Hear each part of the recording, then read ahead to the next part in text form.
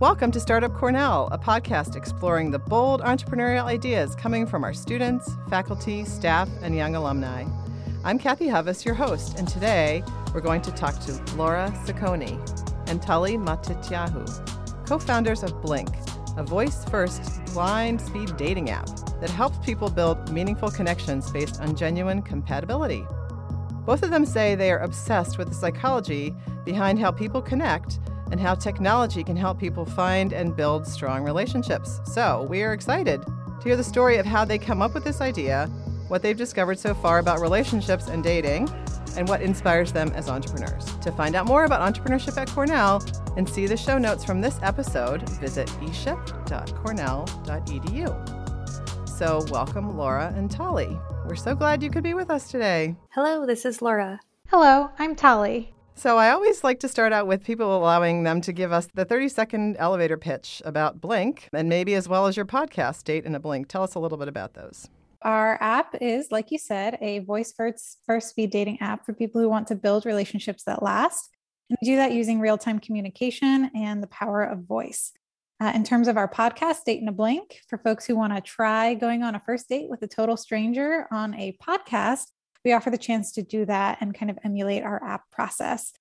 And for season 2, we'll actually be bringing on dating experts to help people learn healthy dating habits, because that's something that we think everyone can benefit from. And so we'll be using our dates as a learning tool for season 2.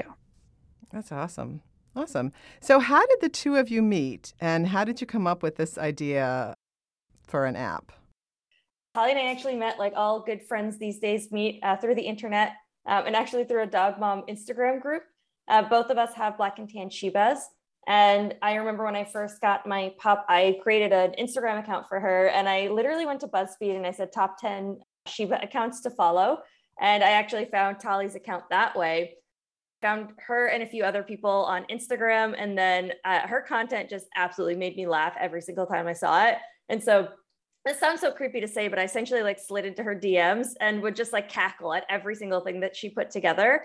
And I was like, oh, well, she's got, however many thousands of followers. She's never going to see my message and reply. And then she did. She was an actual human on the other end who was a nice, normal human being. And then we both actually started living on the East Coast. And then both of us moved out to Los Angeles around the same time a couple of years ago. And so we're like, you know what? East Coasters move west. We have dogs that get along with each other. Let's be our support circle as we move to this new city at the same time. And our friendship really just blossomed from there. And now I'll kick it over to Tali for the origin story of where Blink came from. Blink is, like we said, a voice-first speed dating app, but the core mission is to help people connect and find more compatible partners. And we started wondering, how can we do that? And it really brought me back to an experience I had at a blackout restaurant where I had the chance to get to know people in total darkness, having no idea what they looked like.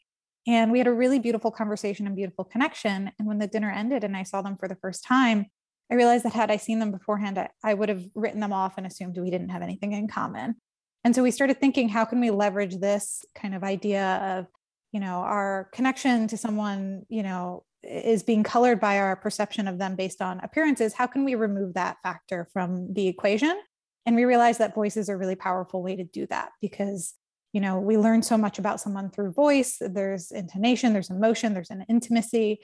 And so we really wanted to leverage that, especially with the rise of kind of the voice revolution with apps like Clubhouse. And so we wanted to bring that to people through a dating app. We also have ideas for live events. The idea originally was actually supposed to be a live event concept, but COVID kind of turned that on its head. But we're really excited to be doing it as an app because it's far more scalable and can reach more people much faster. So I've never even heard of a blackout restaurant. Is it based on the same idea that people go and meet each other without actually seeing each other? Or is it just a one-time kind of thing? So the blackout restaurant that I ate at, I think there are maybe 14 in the world last I checked, but the one that I ate at was at a Center for the Deaf and the Blind. It was a nonprofit cultural center. And the idea there was to help people understand what is it like to go through life, with visual impairments. And I will tell you, try eating, put a blindfold on and try eating. A totally trippy experience to try to figure out where your food is on the plate and find your cup and, bring a fork up to your mouth with actual food on it.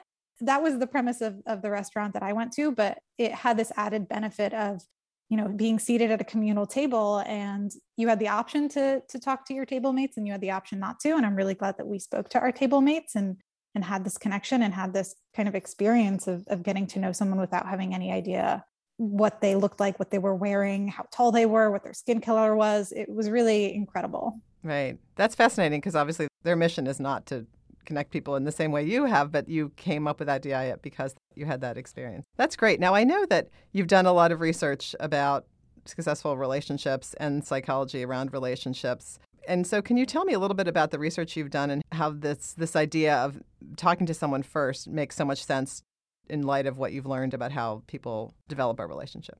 Yes, there are so many really incredible studies that have been done over the last 30 years, really, on how people date, mate, and relate to each other. But there's a lot of really nice peer-reviewed studies that exist. And so that's really what we dug into, is a variety of different meta-analyses of different relationships and what is a better indicator for what's going to be a strong relationship. And there's a few things that really stand out for us. So one of the things is, if you think about how you relate to people, a lot of the modern dating apps really focus on the visual. And one of the interesting things is about half of the population, you need to have the physical connection first in order to kind of continue through the process. But it's often actually not relatable to long-term success of the relationship. And then for the other half of the population, you need to have an emotional connection before you want to continue the conversation. And so that's kind of the first thing, is about what are modern dating apps doing currently in the experience that kind of help you meet more people in a way that is really easy to do so. And in that, you kind of lose a lot of the spirit of what makes dating a fun and deeply human experience. And so that's one of the interesting things is, okay, well, how much do visuals actually tell you about a person, especially if it's a curated profile, if someone's made up in their profile, how are people relating and engaging with that? And so one of the interesting things that we dug into a little bit further is it goes a little bit more into the child psychology of it. And it talks about, texting between parents and children and what's the relationship there and how does that evolve and develop. And so one of the things that are some of the more recent studies are coming out to show what the impact is on children being able to hear their parents' voices. And this is something that I think there's starting to be more studies on this as well, in terms of what is it like when you're engaging with someone on a peer-to-peer relationship, when you're texting with somebody first. And some of the things that they find is that it's extremely difficult. You can't tell tone through text. You can also, if you're looking at something that's curated, you read it with whatever preconceived notion it is that you have in the back of your mind, as opposed to what that person might actually be intending. And so there's a layer that's removed from the process of actually getting to know somebody or understanding somebody's intent that can lead to a lot of miscommunications. And then beyond that, there's also a lot of studies about first impressions and how long does it actually take to get to know somebody. And so there's some places that say within, 27 seconds of first meeting someone, you've already established how you feel about that person. There are other ones that say within 4 minutes, you really know enough about that person to determine whether you want to continue engaging with them or not. The science kind of goes on and on about, how you make initial assumptions about people. It then continues to talk about the visual bias and how there's actually no correlation to whether you think you like somebody to whether you're actually going to be with that person long term. It has a lot more to do with kind of your core value system. That's the thing that can kind of glue people together in the long term. And then there's so much. I could go on for a while about all the different science behind dating, mating, and relating. I think I'd love for you to give me an example from a couple that you maybe worked with or you had on your podcast, maybe a success story, or someone who might have had a similar experience that Tully did, that had a conversation and then actually wouldn't have probably never visually checked that or swiped on that person, but then actually ended up having a good relationship, if you have one. The other thing I would love to have you talk about a little bit is, I know that you said, Laura, that you used some Cornell resources to do some of this research. So it'd be lovely to talk a little bit about that. Yeah. So we had 17 couples for our season 1 of our podcast, and 50% of them had matches, which was really wonderful. Every single one of them said they would repeat the experience, and people really liked that there was no visual. They liked that they were able to have real conversations. And of those who matched, there's one in particular that's coming to mind. And I don't mind sharing the names because, they've already told us whether or not they want us to use aliases. So we're comfortable talking about them. Laureen and Ben had a really incredible conversation. I know I was the one who hosted that date, and I was on the mute button, which was very wonderful because I was laughing throughout their date. It was great. And I actually think we connected with Laureen after, and Laura, I think you actually connected with her without me as well. And it sounds like they went on several in real life kind of dates afterwards. They had a really great connection. I think they're still friends. I don't know if they're still in a romantic relationship, but at Blink, we think that that's actually pretty successful too, because, we know there are billions of people on the planet. Not everyone is meant to be our penguin. And so even being able to come out of a date and very quickly determine whether or not you want to continue to an in real life date, and then determine whether or not you want to continue with a romantic relationship. That's kind of the normal course of things. And we're really happy that we were able to achieve that through the podcast for several of our daters. And Laura, do you have anything to add to that? Or did you want to talk a bit about what resources you might have used at Cornell? I would love to talk about some of the resources that I've used.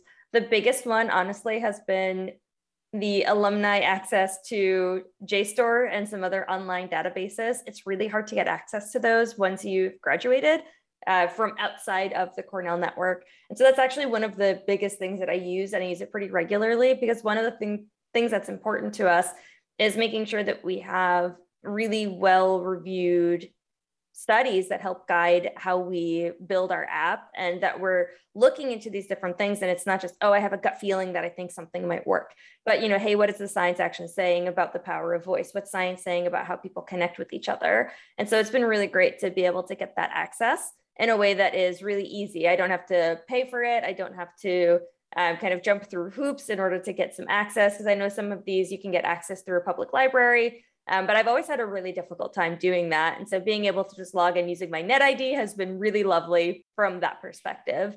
On top of that, one of the other really great resources is actually, there's the Entrepreneurship Listserv, which is how I found out about this podcast. And it's been a space where we actually have had a few people from Cornell come on our podcast because we've done some recruiting for our initial proof of concept. And there's also some people that we've been in contact with for kind of a variety of different things. Like I just posted something to the listserv. I think I schedule send it, so it's going to be sending out in about 8 minutes. But looking for people to join our team, people to join our wait list, people to hop on our podcast with us. So there's just been a lot of solicitation that we've done from the Cornell community, which has been really great. Have either of you used this in your own personal relationship to try to find someone, or are you all happily partnered up? Have you used other kinds of dating apps personally? I do not mind talking about it. Both Laura and I have partners, and unfortunately are not using Blink to find partners at this particular moment. I know Laura actually met her partner on another dating app. This was pre-Blink, so unfortunately she didn't have the chance to use Blink to find her wonderful partner. Laura, I'll kick it over to you to share more about your experience meeting Gustavo. Yeah, so my partner and I met on a dating app. One of the most interesting things to me about working on Blink is that I almost swiped away my partner. And it's not because his profile was particularly bad. It was a mediocre profile. It was interesting what he wrote, but his photos weren't that great. And so I think today, we've been together for 6 years. We own a house together. We have a dog together. We've traveled to multiple continents together. I have never met someone that I've been more compatible with. And so I just felt like, why is it that we're using these dating apps and it's so easy to swipe somebody away, and that person can be an incredible match for you and you have no idea. And then you're saying yes to people that you actually are very poorly compatible with. And that's because who you are as a curated profile, who you are as, the carefully selected photos or the filters, that doesn't really accurately represent who you are. And daters really want to portray themselves better, and people are having a really hard time. Most people aren't in a marketing profession. Most people don't know how to get across who they truly are in a profile. That's because how can you take a 3D person and boil them down into the 2D version of themselves, essentially a baseball card, and get all the information that you need to know, hey, this is going to be a great connection. But one really beautiful thing about voice and connecting that way is that you can tell so much. And as humans, we're trained, for those of us who are hearing, we're trained to be able to understand the nuance in other people's voices and the warmth of it, the depth of it, how interested they are in the conversation. You can tell so much just by engaging with somebody that you'd never get, even if you're swiping on, 1,000 profiles, in a day. That's fascinating. So you almost swiped away your partner, and perhaps if you had Blink, were able to talk to him. So let's talk a little bit about how, and I don't know if you two are solely focused on this business or if you have some other things going on in your life as well, but how you feel like you've come to the point where you want to be an entrepreneur and start a business rather than only working for another company. Why do you think that that's part of who you are? Yeah, I'll go first. So both Laura and I have a lot going on beyond Blink. Unfortunately, we're working our day job still, but we're hoping to one day be able to take Blink full time. But in terms of how I got to this point where I decided kind of entrepreneurship is the path I want to build something of my own. I grew up with immigrant parents and I always saw them hustling. My dad is self-employed. And I think that really instilled in me this idea that you can build your own world if you want to, if you're willing to put in the work. And it's just a matter of deciding what it is that you want to build. And, ever since I had that experience at this Blackout restaurant and realized how quickly people write each other off based on appearances, I've been sort of noodling over how can we, help people make better connections? And is this an experience that can help define kind of an opportunity? And I'm so excited to be able to do that with Blink, both in the dating context, which is what we're working on now, but also in the future in other contexts and in other verticals. So it's just a personal passion of mine that's kind of a driving force in terms of entrepreneurship, but also this particular concept of helping people make more authentic connections based on true compatibility. And Laura, I'll kick it over to you to share more about your journey to working on Blink and entrepreneurship in general. I hadn't really known anyone who had started their own business. I come from a line of mostly blue collar workers. My parents met as letter carriers in the post office. So kind of come from humble beginnings on that front. And one of the interesting things for me is I always really looked up to people that owned certain businesses. And I also felt very strongly that I did not like the way that I see people running businesses. I think a lot of people are exploiting their labor. I think a lot of people are not really caring about their employee. I'm really pro, labor rights and everything that allows people to have a really good work-life balance. And so something that I've always wanted to do is I always said to myself, I want to be able to create a business that is going to show people that you don't have to put profits over people and that you can have a really profitable business while still caring about, people and the planet and the world in which you live while still putting good things out into the world. I don't believe that capitalism is inherently evil, but I think that there are people who do things that are very negative in the world and that are very exploitive. And I don't like that. And so I always wanted to do something and I wanted to build the type of company that I wanted to be a part of. And I'd always kind of sat on this idea. But I think a struggle that a lot of people who don't know other entrepreneurs, especially in the tech and startup space, you don't know where to start. You don't know how to start. And so one of the really beautiful things for me is I had been sitting on this idea of, how do I want to build a company? I just don't know what to build.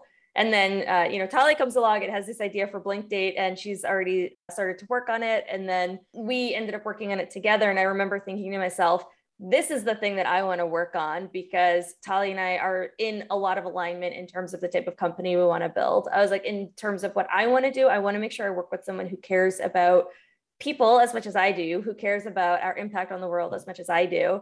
And Tali and I really share that. And so it's a really beautiful thing. I know that I don't have to stop myself from saying, I think this is exploitive, or I think that this is and will have a negative impact, because I know that Tali is either going to also bring that up first, or that she's going to say, oh, you're right. And we're going to kind of address things from that way. So I think a lot of times just getting started is the hardest thing. And so it's really fun to be able to find people who are like, hey, I don't know how to start this either, but we're going to learn together and scour kind of the depths of the internet to figure out how we can find people and make connections and actually start building something.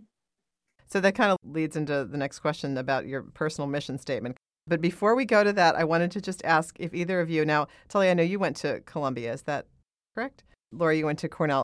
But were there any things you studied in school that helped you in terms of becoming an entrepreneur, or did you study something completely different? So I did applied economics and management. I think that's still the title of the program. And I specialize in environmental and resource economics. One of my favorite classes ever, I still talk about it, was Social Entrepreneurs, Innovators, and Problem Solvers by Anke Wessels. I don't know if she's still on campus. I think she still is. She is still here, yep. One of my favorite professors. Every once in a while, I reach out to her. I haven't in the last couple of years. But social entrepreneurship, that was kind of my first introduction to it, and learning about the triple bottom line and a bunch of really incredible people in the world who were doing some really beautiful things while still being able to have a positive impact on the world.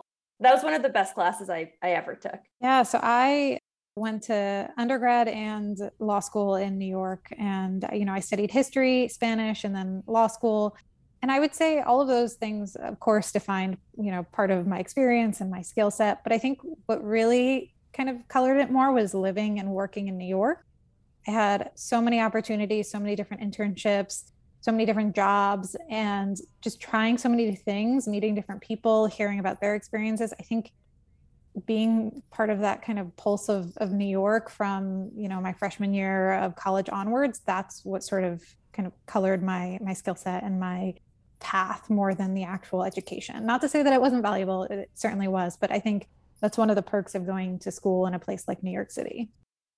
You talked a little bit, Laura, about your mission of the company, but can you tell me a little bit, both of you, maybe about if you have a personal mission statement? Yeah, I don't necessarily have like a direct mission statement per se, but it's really that I care about systemic change. I think that there's a lot that individuals can do, but I always like to pull back and say, is the onus on the individual to make the change and be the change that they want to see in the world, when essentially the air around us has a lot of systemic biases that exist that really disenfranchise a lot of people. And so my mission statement is, how can I pull back and create systemic change and involve the right people from the beginning so that we build a more inclusive world whereby everybody is having more of an equitable playing field, as opposed to essentially creating systems that really rely on individuals to opt in to a better experience. Yeah, it's really about kind of thinking, how can we actually change things systemically? I don't want people to actively think, oh, I'm challenging my biases. Oh, I'm challenging my assumptions. Because the second you start doing that, people start getting very defensive because you're challenging something that's a deeply held unconscious bias. And it's really hard to have something unconscious become conscious. And so what I want to see is, how can we have a collective shift as humanity, as a human race, into a type of future where the systems are actually fair and equitable. So I think maybe New York has rubbed off on me more than I realized, because what's coming to mind is, if you see something, say something, those subway warning signs. And I think it's kind of actually going to a lot of what Laura was saying. If you see something that's wrong, whose responsibility is it to do something? And, growing up in kind of two worlds, with a foot in my, parents' immigrant world and my world as somebody being raised as an American, you see a lot of things that you might not agree with, and a lot of things that you think might be broken, a lot of systems. And it's easy to say it's not my job to fix them. But I am a very action-oriented person who likes kind of breaking down problems and trying to solve them. And so I think the idea of, if you see something, say something, applies beyond just, a bag on the subway sitting alone, and really just to things in the world. I see something that's wrong. I want to be able to take action and fix it, and not just say this isn't my problem. So I think that's my personal mission statement, to do things when I see things that I think are amiss. So now I'd like to move a little bit into some questions that tell us a little bit more about each of you and what makes you tick, because I feel like it's always interesting to find out what entrepreneurs do when they're not working, even though we know that entrepreneurs are kind of always working, but that when you have a little bit of time to do something else, what do you do? So Laura, let's start with you. So tell me about the best piece of advice that you've ever been given, or perhaps the worst piece of advice, or one of each. I would actually love to share the worst advice I've been given. And I think Tali has some pretty good best advice. So worst advice I've been given, people have told me a lot, especially early in my career, don't stir the pot, stay in your lane, keep your head down. And I don't think that that's particularly helpful advice. I think that you need to kind of raise your hand and opt into things. I hate the phrase lean in, but it's the most applicable thing that I can think about, which is, it's okay to be a little bit controversial, especially if you're seeing something that you don't agree with and you think that there's something wrong with it. I've actually had a lot of success doing that. I worked at a company where I didn't like that we were environmental focused company, but we had a lot of really poor sustainability practices. So I said something about it, and then we created a committee about it with some of my colleagues. And then we ultimately transitioned to things that were better for the company, not just in terms of being more sustainable, but it was also better for our bottom line. And so that's one of the things that I think that's terrible advice. It's okay to stir the pot. It's okay to speak up and say something. And also recognizing that oftentimes, especially if you're a woman and especially if you're a person of color, there's a lot of things that can happen when you do raise your hand and stir the pot. And so you need to think in certain moments. I think Shonda Rhimes says if you're the first only different person in a room, there's a certain weight that's on your shoulders, and you can choose to bear that burden or not. And it's up to you whether you want to opt in or not. And if you're the type of person who wants to opt in, it is important to be able to kind of step up into stirring the pot, raising your hand, calling things out, and trying to ultimately make the world a better place to pave the way for the people who come behind you. And also to recognize that it's absolutely okay to say, I don't want to be that person and I don't want to bear that burden. But for people like me, I think stirring the pot is kind of a rite of passage. And I'd love to hear Tali's best advice. The advice that comes to mind. So in law school, I had a really incredible professor, and she had a child during law school, and she was, I think, a student at Harvard. So very, heavy workload in addition to raising a young child. And somebody asked her, when's a good time to do these sorts of things, whether it's to have a child or take some other big life leap. And she said, there's never a good time. You just have to take the leap. And I think that applies whether it's having children, but also to other things like building a company. There's never a good time to start, splitting yourself from your day job or quit your day job unless, you have the financial stability to do it, to just take the leap, quit, and follow your own path. There's potentially never a good time. And so you just have to dive in, and it might mean doing it slowly and building, gradually, and potentially doing it alone sometimes because you don't have someone to do it with. But, I didn't know Laura was going to come on this journey with me when I started it. And I'm so thankful she is. But had I never started, I never would have found out that she was going to come on the journey with me. And so sometimes you just need to dive in and realize that, if you wait for a good time, you're going to be waiting forever. So take the leap and trust that everything else will fall into place. And to be honest, I think the other piece of that is if it doesn't work out, that's also a success in and of itself. We shouldn't be afraid of failure because you learn a lot in the process, and it might take you to something else afterwards. So just take the leap, knowing that one way or another, whether it's a failure or a success or it grows into something else, it will work out. So tell me about some of the tools that you guys use that make your life easier, either other apps or digital tools or actual physical things that you use every day that you have found to really help you in any part of your life. Well, I'll start with, both Laura and I have dogs. So dogs are a really great way to reduce stress. Just give a nice little hug from your furry loved ones.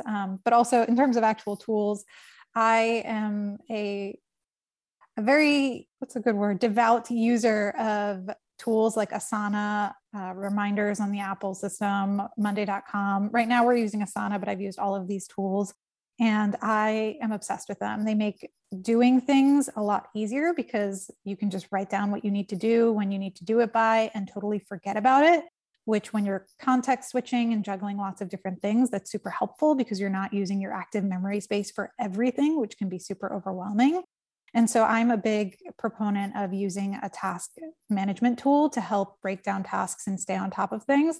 Now, I say that knowing not everyone is motivated by to-do lists, but I would encourage folks who might be more rebellious, if, I'm thinking about it in terms of Gretchen Rubin's 4 tendencies, to find ways that motivate them to stay on top of things. And so for me, it's that to-do list. For other people, it might be having an accountability partner. So if you do have someone you're working with, telling them what you expect yourself to do in a given week can be a really great tool. And so finding a way in a system or a tool, there are also really great accountability apps to stay on top of things, I think is a really helpful way, especially when you're juggling a lot at once. And Laura, I don't know if you have any other tips or apps or suggestions. Mine's more simple. So I love Asana because of Tali, but the calendar app is like chef's kiss for me. I use all Google platforms. So I have my personal calendar, my Blink calendar. I also have my day job calendar, all in one place. And it makes it very easy for me to keep things organized. So you guys are both, what would you call it? Are you obligers? Are you, in Gretchen Rubin's tendencies, have you done your little... I am a questioner, actually. So I question everything, which I think, I also have portions of other tendencies, but I question everything. If somebody tells me to jump, I say how high. If somebody tells me to do something a certain way, I start wondering, is that really the best way to do it? So yeah, I guess I don't really fall into, one of the traditional accountability methods beyond, give me a good reason to do it and I'll do it. I'm a rebel. I'm very much a rebel. I'm very anti-establishment. So I'm the opposite. Someone tells me to jump and I say, you jump. I'm not jumping because you told me I'm not going to do it now. But I've learned that that's not the most helpful. One thing that I've learned also motivates me is if I know where someone's coming from. So for example, getting up to speed and using Asana was really hard for me. But now that we use it all the time, I love it. I don't view it as, oh, someone's telling me what to do, but rather it's more of the accountability side of things. Like I have an accountability buddy. I can track everything. I recognize the benefit of not having to bear the mental burden of remembering all the things I need to do. And so, yeah, I'm a convert now. Still rebellious though. Well, you can't change your tendency, that just have to learn to deal with it, I think. So tell me a little bit about what your routine is in the day. So I'd love to know like what you do first thing in the morning. I'll tackle this one first. My days, I think, are a little less structured than I would like them to be. I would love to say that I wake up in the morning and I do the same thing every single day. That is not true for me. I pretty much roll out of bed depending on what needs to get done. If I have to walk my dog in the morning, I wake up a half an hour before my first meeting. If I do not have to walk my dog immediately in the morning, or if I'm switching with my partner, I wake up generally 5 to 10 minutes before the meeting. And I know that I hope that's helpful for people to hear. I feel like I was very discouraged from wanting to enter entrepreneurship because I was like, oh no, I have to wake up at 4 a.m. and, drink an egg or whatever it was that people say that they do at a certain time in the morning. And I am much more of I'm not an early bird. I'm not a night owl. I am like a middle day bear. I am very productive in middle of the day, middle of the afternoon, but I am not good at waking up early. I am not good at staying up super, super late. Although I do stay up fairly late to work on certain things. So yeah, the first thing I do in the morning is I wake up, I stretch, I check my phone, go, all right, what's happening today? And then brush my teeth. I cannot start my day without brushing my teeth. I'd say that's the one thing that I have to do before anything else gets done.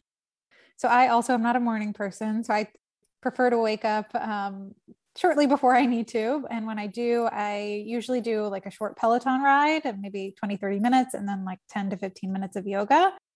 I didn't used to do this, but I found that if I didn't do workouts in the morning, then I would not do it at all. And so it was a really great routine to start doing because it helps me feel accomplished.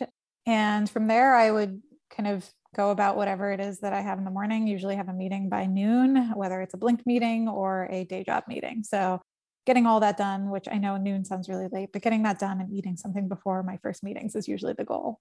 So what is one thing that you guys would do if you had found yourself with 15 minutes of free time? Like if I'd let you out of this interview earlier than you thought with 15 minutes. In an ideal world, I would just go snuggle my dogs. But I know in actuality, I'd probably check my email. I'm an inbox zeroer, so it helps me, if I see the zero, then it just brings me comfort. And so in 15 minutes, it's a really great way for me to say, oh, I had, 15 emails, now I have 0. And so by the end of that, I do feel accomplished. I know it's probably not the best way to spend my 15 minutes though. No judgment. How about you, Laura? Yeah, I think for me, when I have 15 minutes of free time, it depends on how packed my day is.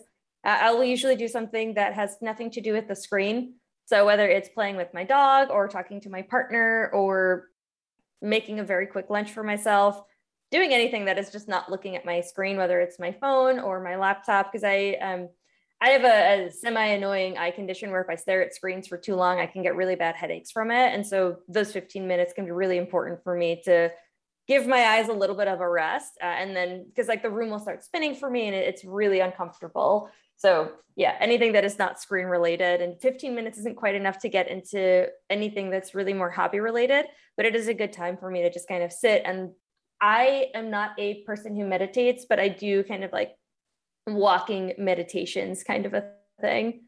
What is one thing that most people would be surprised to find out about you? I don't know if this would actually surprise people who know me, but for people who are just meeting me, I have a weird fascination with small critters.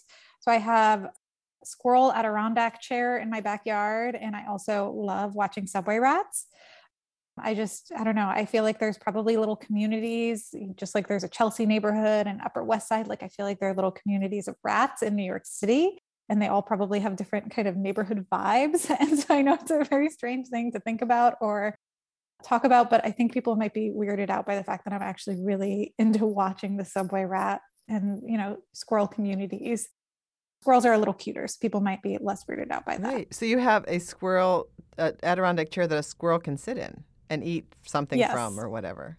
That is it. I also have a picnic table and a swing. That's awesome. It's amazing. They spark joy. They spark a lot of joy. Right, exactly.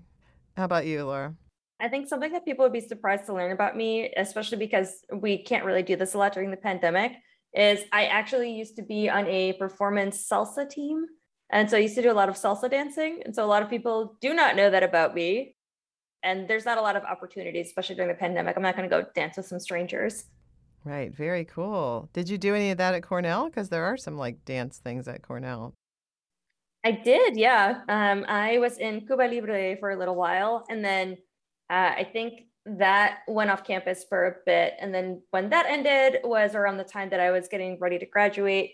I was in like 7 clubs on campus. I did a lot when I was there. I had too much fun. I was like a kid in a candy shop. I was like, I want to do all the things. I actually met one of my closest friends who's also an entrepreneur through SEA, was it Sustainability Enterprise Association? I think that's the name of it. I don't know if they're still around, but I met her. She became my first friend ever at Cornell, and now she's one of my best friends. She lives down in Irvine. We're on the West Coast in the LA area together. I'm always grateful to Cornell for being able to allow me to make that type of connection. Yeah. Well, there are like, I don't know, more than 1,000 student clubs or something. There's just a club for everything. Probably even for people who like squirrels in Adirondack chairs. There might be a club for that. I wish I could have joined it. Okay, so talk a bit about what books are you reading, or what books do you generally read? And I know you probably don't have a lot of spare time to do any reading, but if you did, what kinds of books would you be reading? So I read a variety of different books. So I listen to all my books. Again, the eye condition I was mentioning earlier makes reading very hard for me. So I listen to all my books, and I am so grateful that people are really on the audiobook bandwagon these days. And so I will listen to everything from nonfiction to fiction. And so one of the most recent nonfiction books that I've been reading, and I'm just getting the title of it right now, is Do Nothing. That's one of the books that I'm reading right now. And one of the ones that I just finished is Effortless. So those are 2 books that are kind of going on for me, or one that I just finished and one that I'm about to start doing. But I listen to them at 2x speed while I fold laundry. So I actually do quite a bit of reading. That's awesome. That's a great idea. I never thought about that. And how about you, Tully? I am very slow at reading right now because I don't have a ton of time, but I've been reading over the past couple months A Promised Land by Barack Obama. It's been sitting on my nightstand for a little while. It's taken me longer than I'd like, but it's been kind of reinvigorating to kind of remember what, those days were like. How many years ago now? 10 plus years ago. So it's actually pretty inspiring to read about his story. And it's also, I had read Michelle Obama's book, or I listened to it actually, to Laura's point about listening to books, on my drive cross country from New York to LA when we first moved out there. And I remember her story about leaving law and kind of the journey of that. And as a recovering lawyer myself, it's always really lovely to hear that story. And so I'm getting a little taste of that again through Barack Obama's perspective. And so it's been a really great book to read, and I'm really enjoying it. It sounds like there are lots of people that you admire, but one of the questions I had was, is there a business person or someone entrepreneurial or someone in some kind of realm, it doesn't necessarily have to be a business person, that you really admire? Yes, I really appreciate Sarah Blakely and Shonda Rhimes. Those are kind of the 2 that come to mind immediately for me. Sarah Blakely, I remember seeing her at the Massachusetts Conference for Women. And I just remember her telling her story about essentially selling fax machines door to door. And I thought it was a wild initial story on how she kind of got her start in entrepreneurship and then continued on her journey down to, how she got a meeting at Nordstrom. I think it's a really incredible journey. And then Shonda Rhimes is someone I mentioned earlier about being the first only different. And I think that those are just 2 really incredible women who have made really incredible changes in the world in a way they don't have to compromise who they are as human beings. They don't need to compromise how they want to show up in the world. So those are the 2 that I would choose. And I might have stolen them from Tully too. Folks might not be able to see my expression, but I was actually a little surprised. Laura said Sarah Blakely, not surprised because she's wonderful, but surprised because that was also mine. And just to add a couple of things that I found really impressive about her story is, like Laura was saying, she was selling fax machines while she was building Spanx. And one of the things that she was doing at the time was filing a patent for, the fabrics and the combination of the product she was building. And she's not a lawyer. She was doing this, in her nights and weekends. She was going to the library, researching how to file a patent, what needs to be included, the science behind all the things she was doing. I don't know if that's even the right word for fabrics. And it's just so impressive. Patents, for those who don't know, are really, really complicated.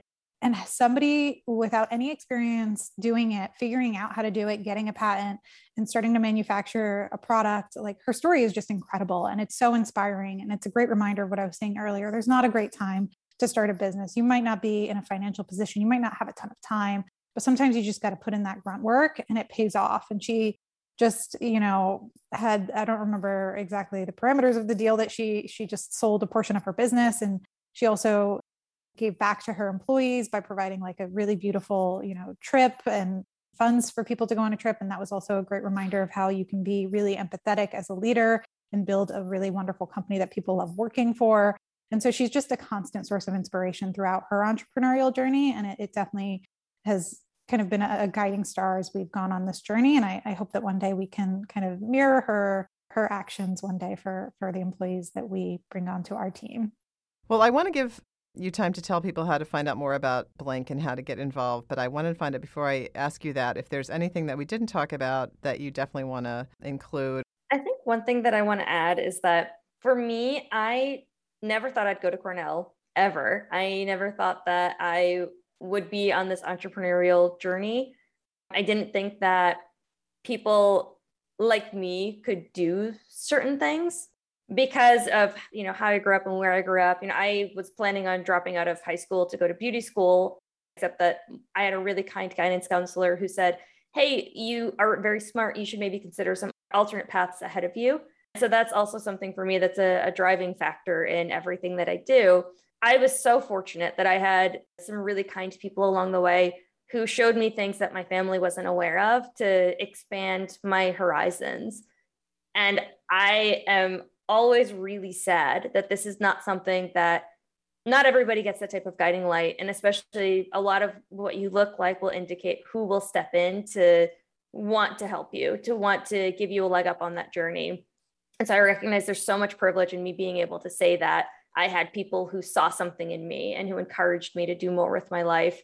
And so I just really want to encourage anyone who's listening, especially if you're from a background that maybe, you don't look like everybody that's in the C-suite, or maybe you do, but you're from a background where it's just different. The things that you know about are different, and you don't think that might be you. That it can be you. There's a lot of biases and there's a lot of hurdles along the way, but you can do that. You can get there. You can do those things so long as you continue to talk to people, and you're going to come across a lot more people who are going to discourage you than they are going to help you on that journey. But when you find those people who do encourage you, you want to hold on to them and hold on to the positive feelings that you get from that relationship and really nurture that to see how it can grow. So I don't know. I think that there's a lot that goes against people on their entrepreneurial journeys, and it can be really hard. It can be really lonely. It can be really tough. But definitely find people, especially those who have a similar background to you, those who look like you, those who have done it before. And those are the people that you want to start talking to. So that's the one thing that I would just want to add to people and encourage them as they're listening. Yeah, that's great to hear. That's great advice and really inspirational. No, I would just echo what Laura was saying in terms of opportunities, carve your own path. Don't follow the advice of don't shake the boat, stir that pot. Do it whenever it is that you feel comfortable doing it. There will never be a good time. So just dive right in. And just a final note, I'm really thankful to have had this opportunity to share our stories with you. So thank you to you would be one last thing I'd want to throw in.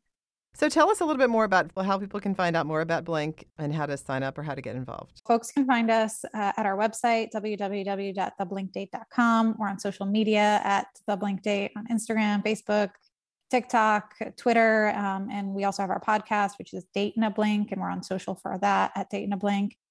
Our app will be coming out very soon. We're sorting out some, App Store approval items. And so we're hoping if folks want to give the app a shot, they can also download it very soon, maybe by the time this episode comes out. But if not, they can always find us at our website and join the wait list. And if folks want to reach out individually about our journeys, I can be reached on LinkedIn, and I think Laura can as well. I hope it's okay, Laura. I volunteered you for that. Thank you so much, Laura and Telly, for visiting with us today at Startup Cornell. To find out more about entrepreneurship at Cornell and see the show notes from this episode, visit eship.cornell.edu.